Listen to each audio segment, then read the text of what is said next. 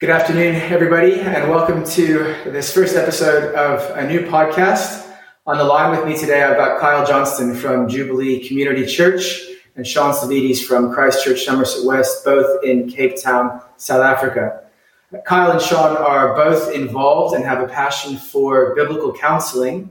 And at this time of lockdown that South Africa is facing and that many other countries across the African continent are facing or will face shortly, the idea and concept of biblical counseling could be very useful as people find themselves isolated, facing loneliness, suffering various degrees of trauma, recognizing there's so much panic out there with the COVID-19 virus taking place at the moment.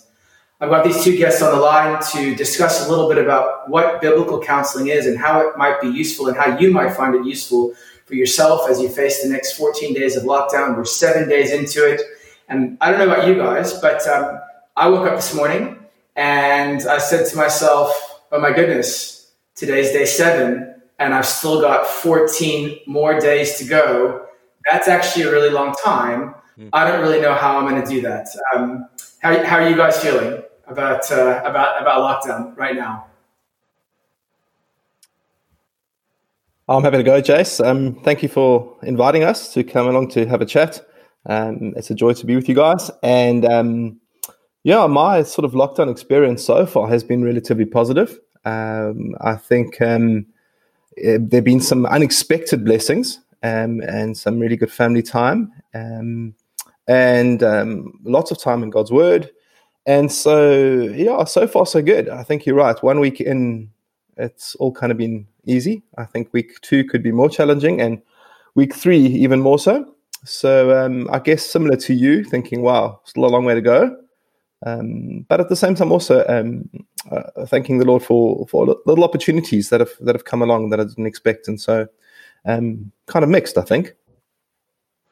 Yeah, I think my experience is similar. There have been some unexpected blessings, I think, to being in lockdown, having a little bit of a slower schedule in terms of not able to rush out the door in the mornings and get to the office. But I've also noticed a heightened level of anxiety. I may not be able to pick it up that overtly, maybe when I'm working, but I can feel definitely when I'm trying to get to sleep at night that my anxiety levels are probably higher than I am aware of. And just the pastoral challenge of not being able to see people face to face and having to, with our counseling ministry, having to switch to online counseling, having to stream services, it doesn't feel right, not being able to see people face to face. And so there are some unexpected blessings to having a quieter kind of schedule, but the anxiety is related to getting stuff online, some of the losses around not being able to make the kind of human connections and contact that we normally do. I think are having their toll, and I think to think that there's still 2 weeks left it's going to be challenging. Yeah, I think so. Kylie, if I can just add something to that as well, I think I think it also depends very much on individuals' kind of circumstances. And so, whilst for us in our relatively comfortable suburban home with enough resources and a largely positive family dynamic, although that does come and go sometimes, for us it's easier. I just think it's worth acknowledging that there must be many people out there that are finding much more difficult circumstances. I'd imagine there are people that are crowded in small accommodation. I imagine there are people that have very difficult family dynamics and family relationships. And so, I just want to maybe qualify what I said by saying I'm also very conscious that there must be some real difficulties out there for many, many people. Some unexpected blessings, no doubt, but I'm sure it must be also some real difficulty too. No, absolutely. I think that, it's like you say, there's a lot of times your circumstances are going to have a massive influence on how you're left feeling in a time like this. I was chatting the other day to a person who is in another African country, and their lockdown was announced the night before, and they had hoped that they'd be able to get to their family home, but they couldn't in the amount of time that their government gave them. So they're stuck in the middle of a big African city in an apartment, completely on their own, completely isolated. Wow. So the internet has really become a lifeline to them, just WhatsApp and being able to have a little bit of that interaction and give and take. But, for a lot of people, that's the reality. They've been isolated, they've been locked out on their own. And so they're facing a unique set of circumstances. Yeah. But guys, maybe I could just transition across, and maybe that makes for a great segue, because we're all facing this differently. Some of us will be struggling with anxiety. Some will be struggling with loneliness. Some will be struggling with feelings of panic. We wanted to talk about biblical counseling today. So maybe you could just kick us off by sharing a little bit with our listeners. What is biblical counseling? How is it different from just counseling? What is it trying to accomplish? Why are both of you so passionate about it and have taken it on board as a ministry at your local churches? Carl, why don't I let you take it away? Cool. Okay. I think there's probably a number of different ways you can define biblical counseling, but I think at the big picture level, it is exactly what it sounds like. It is allowing the Bible to give you the framework for understanding the human condition, giving you the framework for understanding what goes wrong with the human condition, and giving you the framework for what healing or redemption or growth looks like as well. So it really is, it's allowing the Bible to be in the driving seat when it comes to governing the counseling process. Having said that, though, we know that the Bible is designed to build relationship with God. So biblical counseling is inherently relational. It's about walking with someone in relationship, and it's about helping that person connect with Christ through the grace-centered message of the Bible.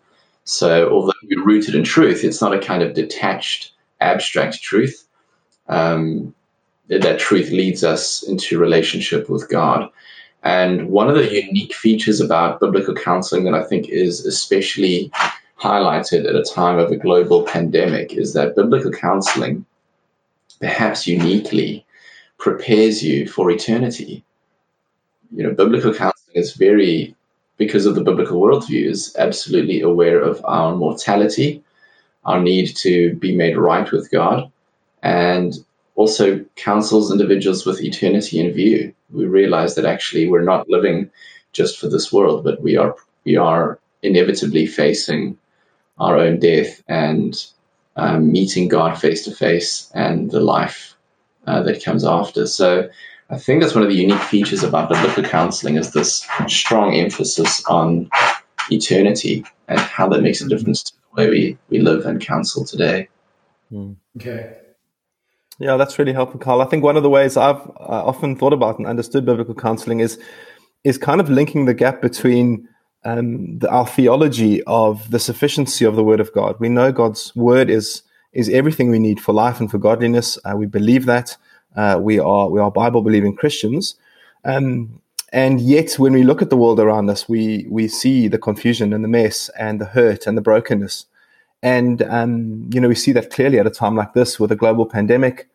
We see loneliness, and we see hurt, and we see selfishness, and we see death, and we see the kind of ramifications of the fall. And so how can we have a sufficient Word of God on the one hand and a life that is difficult and hard and messy on the other hand? And how do those two things join? What brings those two things together? How can we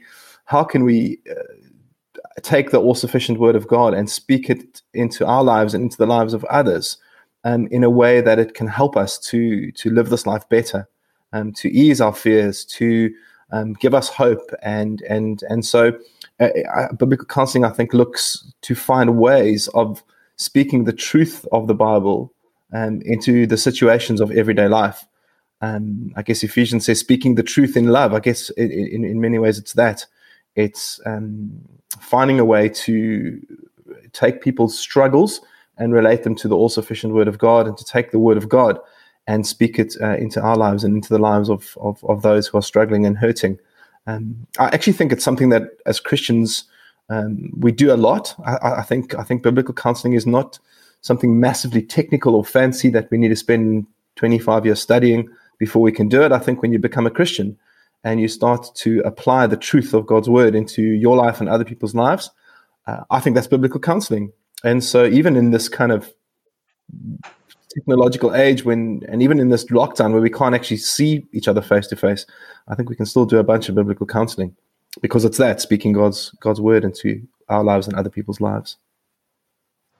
I mean, so guys, what you're really saying then is that over the years, it's oftentimes counseling within the church or counseling in Christian circles tends to be around marriage counseling, pre-marriage counseling, family counseling, relational breakdown counseling. But what you're talking about here is way bigger than just those things. I mean, it sounds to me like what you're saying is that biblical counseling applies to everything to do with life and godliness. Is that what you're saying?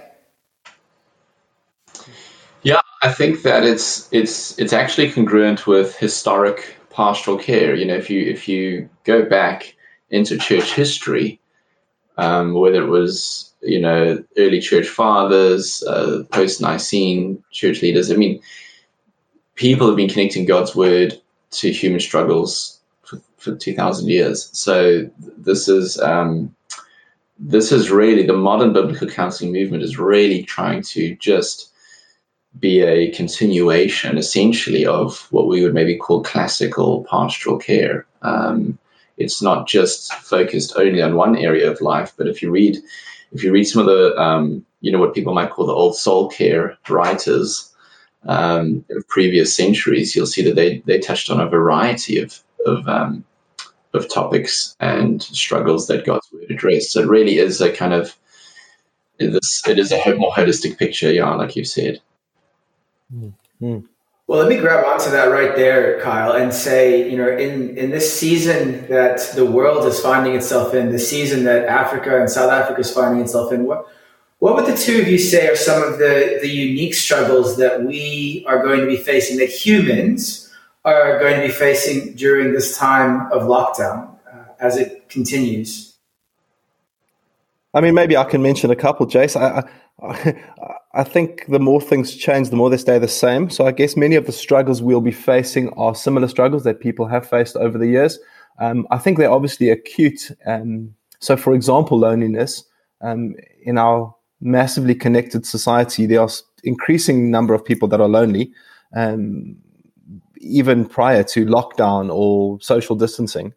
But I think lockdown and social distancing exaggerate that. And so your example of your friend somewhere in Africa, he might have had some interactions with human beings face to face every day, and now suddenly he won't. And so there is a sense in which people are feeling increasingly isolated, alone.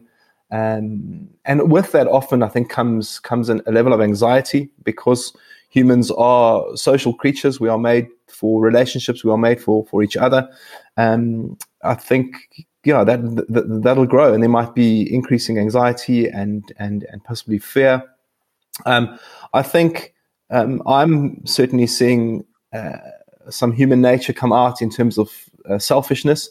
I think there's an amazing number of people out there that are just thinking, as long as I'm okay, how can I get enough baked beans and enough toilet paper to survive? And they're not really giving much concern for others. And then I guess the other thing, almost the opposite of loneliness, is this idea of feeling either claustrophobic or feeling, being with somebody who you find annoying, be it a sibling or a spouse or a family member, and you start extrapolating. Or a dog, maybe. Could be a dog. Yeah. Or maybe it's your dogs running by and barking at someone who's knocking on the door. But it's those kind of things. So it's, on the one hand, it's loneliness. On the other hand, it's this idea of maybe feeling pent up and claustrophobic and frustrated. Two sides of the same, opposite sides of the same coin, maybe. Yeah. Yeah, I think it is interesting, hey Sean. I think we see the kind of the full, because of the variety of circumstances that people find themselves in, we see the full range of human responses. Some of them can be very inspiring and encouraging. Some of them can be very discouraging. None of them are particularly new in a sense, because we're made in the image of God, and we can act in noble and wonderful ways, but we're fallen and sinful, and we can act in selfish ways, and that's the human condition, and that's what we've always done. But the particular ways it works itself out, there is a real variety here, and I think one of the pastorally helpful things, I think, for all of us to do is to think, for myself, what am I particularly tempted with? What do I find particularly difficult? What am I, what's particularly hard for me that I might need to process with God? Are there particular joys, blessings, or particular temptations or struggles that I'm going to be going through in the next few weeks and months? And there's general teaching the Bible gives us on how to handle suffering, but it can be really useful to try and figure out uniquely, what is it that I'm facing? What is it that I'm tempted with? Or am I struggling with the most right now? Yeah, that's really interesting, because each of us comes from, each of us have a certain hardwiring. We're human beings, all made in the image of God, but we're all made unique and different. We've all had very different experiences over our lives, and so we all come to something like lockdown or the COVID-19 pandemic with our own stuff, our own insecurities, our own issues, our own concerns. For some people that are maybe owners of small businesses, they're thinking, will I have work in 6 weeks' time? For people that are already suffering with claustrophobia and social anxiety, and suddenly you've got to live in a small room with 6 other people. So yeah, Carl, I really agree with you that often our individual struggles and difficulties and sins that we maybe battle with will definitely come to the fore during this time. It's almost like the pressure cooker's kind of been sealed up and the heat's been turned up. I think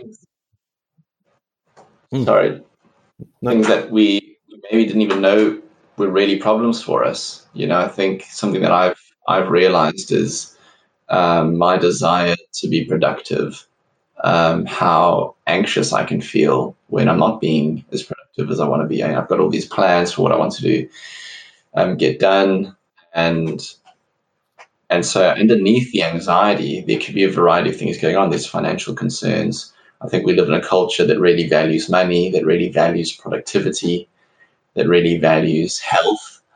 And so when you are confronted with sickness and death, when you're confronted with an economic recession, when you're confronted with a loss of productivity, things that we maybe thought actually those weren't really problems for me. Actually, when they're taken away, we can all discover actually maybe I was getting a lot of my peace and my sense of joy from having those things, and now they're gone. And I think all of us might discover that actually we're connected to these things in deeper ways than we would like to have acknowledged before they were removed from us. Yeah. Which is interesting, because at the same time as obviously those become areas that we might only even become aware of now in this time, those also then become potential areas for growth. And so when God's word is then spoken into our lives in those areas, when we read the Bible and it highlights or opens up our eyes to see some of those areas, something like lockdown can actually be an incredible time for God's Spirit to be at work in His people and to be changing and to be making us more like Jesus. It's funny. You don't always want to. It's a difficult thing, but at the same time, it's often in the hardest times when God is doing His greatest, deepest work. And so what's just amazing is as hard as those things are for each of us, they can also be potentially areas for growth. Yeah, definitely. I think we know God is absolutely sovereign and God is working his purposes out. I think one of the concerns I have as a pastor is I know how hard it is for me to process the loss of anything. And often what I need help with is actually learning how to lament first, perhaps how to appropriately grieve the loss of something, and not being able to access my people, not being able to just pop over or for them to be able to come and visit me, but actually having to have the sort of emotional wherewithal to schedule a Skype meeting or something like that. I feel a pastoral concern that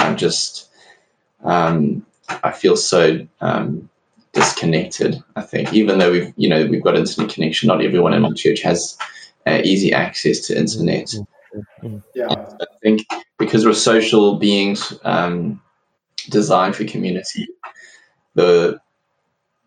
our growth process often happens in community as well. And one of the big challenges, I think, one of the big prayer points for pastors, for their churches, I think, needs to be that God would give us a special grace to grow in the midst of relative isolation. Yeah, I mean, it's interesting. I remember a quote from Tim Keller that you need your community to grow. You can't grow as a Christian apart from community. The quote goes something along those lines, and so it is so important. And it's just another thing that we've lost, and it maybe isn't the most obvious thing that we've lost, but I think that as time goes by, we'll discover more and more that the loss of community actually has massive ramifications on not just our day-to-day living, but on our spiritual well-being and our relationship with God. Yeah. And even though we're transitioning to online communication more and more, there is still a massive difference. And one of those differences would be that in a real relationship, when you're in someone's lounge and you're having a robust conversation and something is difficult, but you're working through it, the chances of them getting up and walking out your front door are quite small. Whereas if your small group is meeting online and you are talking about challenges and difficulties and people start rubbing each other up the wrong way, it's very easy just to hang up and leave. And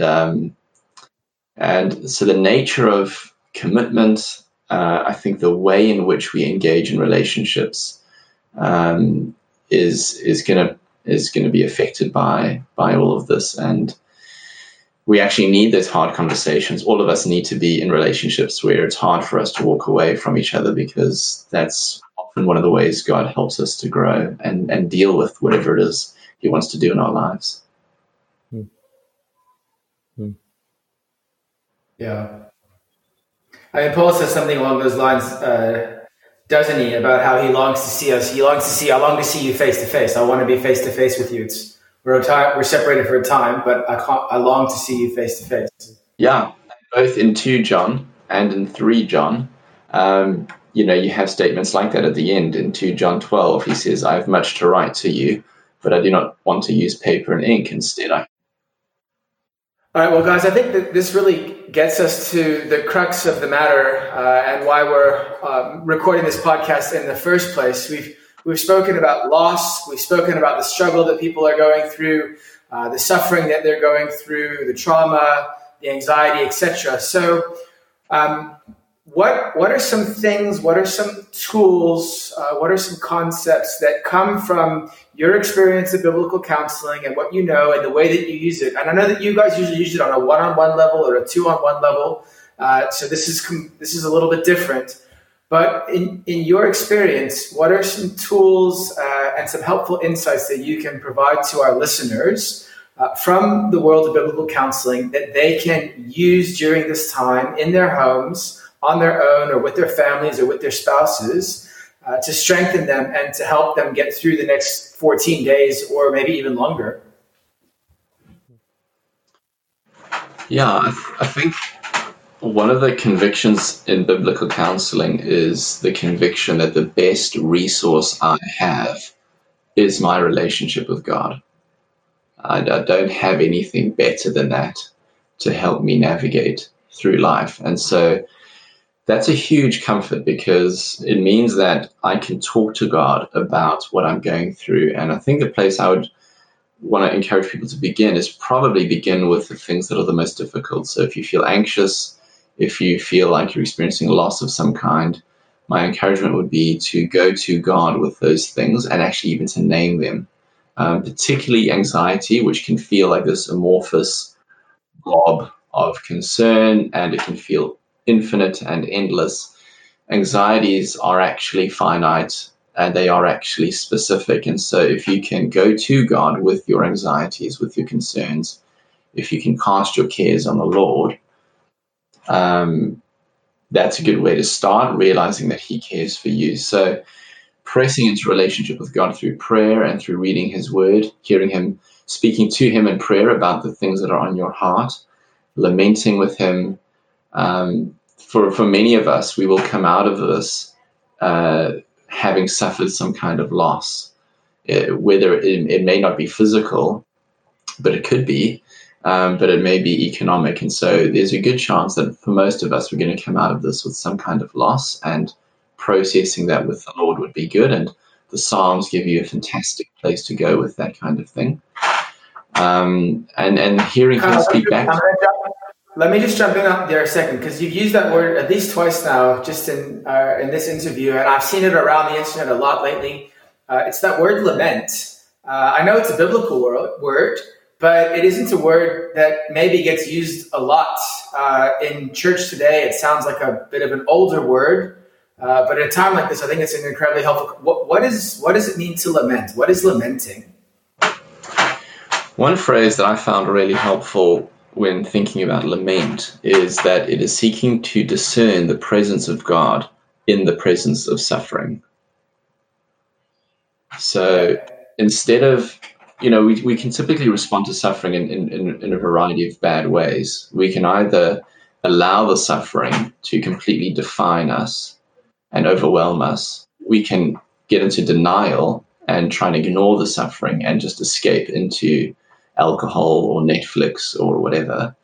What lament tries to do is tries to be honest that God is good even though life is difficult, and articulates trust in God whilst acknowledging the reality of suffering. So it gets very specific about what I'm actually facing, very specific about what I'm actually suffering, and you can actually journal that, you can write that down. You don't have to, you can just talk it out loud to God, you can pray it out. But also acknowledging who God is and realizing that although life is bad, God can still be good. And so lament, you see that happening in the Psalms very often. The psalmist is acknowledging his circumstances, he's acknowledging the suffering, but he is rejoicing and trusting in a God who is faithful despite what he might be experiencing.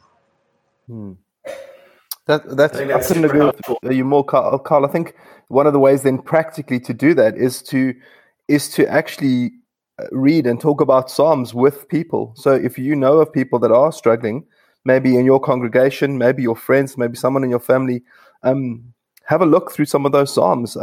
Psalm 3 through 7 are lament Psalms.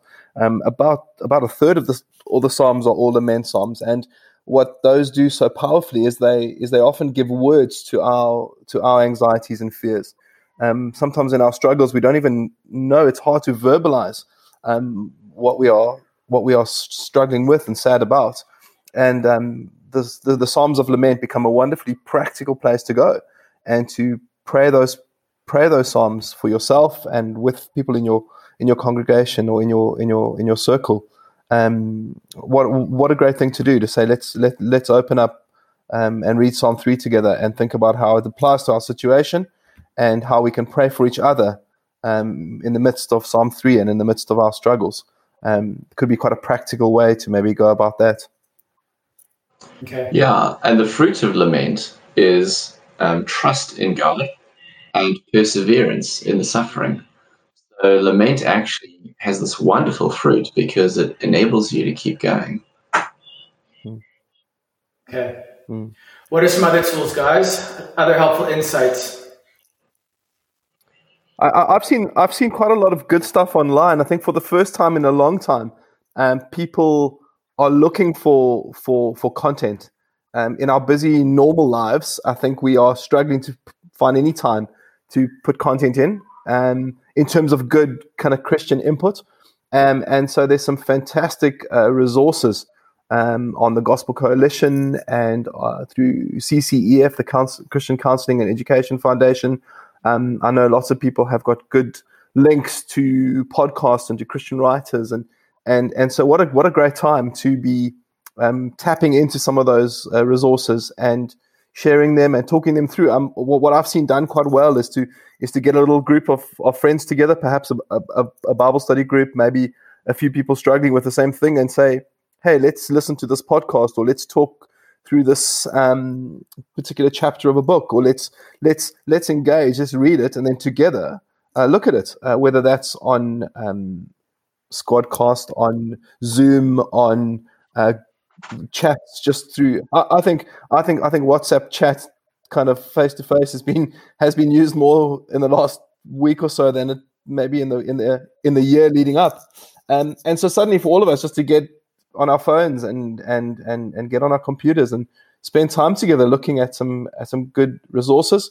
No better resource than just looking at God's Word, reading chapters and sections together, setting up meetings, groups.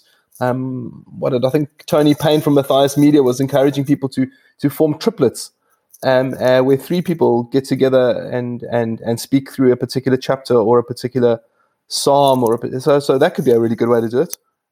Again, as Carl said, there's no substitute for sitting with people face to face and shaking hands and hugging. But in these days, I think meeting through social media is effective and good, and can bear incredible fruit as we remind each other of the truths of the Bible and of the gospel. Sorry, I think that's really healthy. No, just to build on that, I think it's a really healthy way to maintain relational connection. It's what we've got, and it's a fantastic thing. And I think in line with that, I would encourage people to keep up their spiritual routines, including going to church on a Sunday. So I think most churches are trying to do some kind of streaming option or something like that. And, being online at the same time as you normally would go to church, maybe if your home group or your life group is able to also meet online, try to stick to those existing routines, even at a personal level, your own personal Bible reading. You might be able to add some new things to it, but I think if you just kept to the existing routines you had, that would be good. And that could even include things like trying to spend a little bit of time every day working, trying to spend a bit of time exercising, just getting into sticking to healthy routines. I think one of the dangers of something like lockdown is you've got all this time, but it's very easy to kind of waste it and to end the day feeling frustrated, tired, unproductive. And we probably need wisdom to know how to make the best use of a very strange situation we find ourselves in. Yeah. I mean, I think it's strange because we have never been so alone together, all at the same time. And I think that is really what everybody's feeling. And over the next couple of days, they'll begin to feel it more. Guys, thanks so much for jumping on the call. I don't know if there's any last words that you'd like to just share, or any last thoughts that might be helpful along the way for any of our listeners. I think I would just, what I would say to others is something I've been thinking of for myself. In James chapter 1, James tells us that perseverance must do its work so that we would become mature and complete. And we know that suffering, the before that, he talks about rejoicing in trials because trials produces perseverance. And I think for myself, and perhaps this is true for others, we want suffering to end. We want life to get back to normal. We want things to get back to an easier stage. And I think part of trusting God and reflecting on his sovereignty is realizing that in hardship, God is doing something in me. God is wanting to bring me to maturity. He's wanting to make me more like Christ. And I suppose for myself, I've been realizing I need to let perseverance do its work. I need to not just try and keep wishing at this, that I could just skip this phase.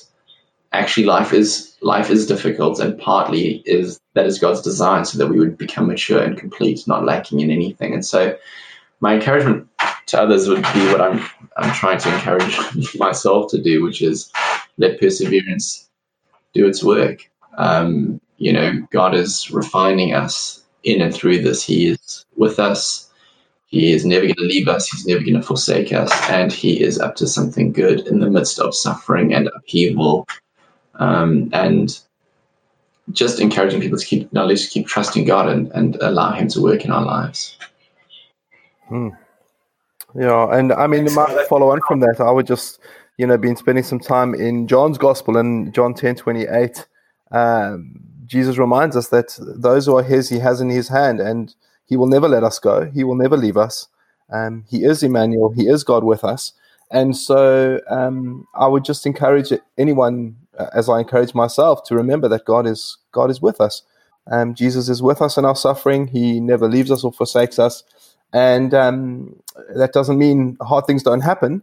It just means that he's with us through the storm. And we can always turn to him, and we can always call on him. We can always pray to him. He hears us. And so, cast your burdens onto him. He says, come to me if you are weary and anxious, I will give you rest. And seek your rest in Jesus at this time. Well, guys, thanks so much for joining us today.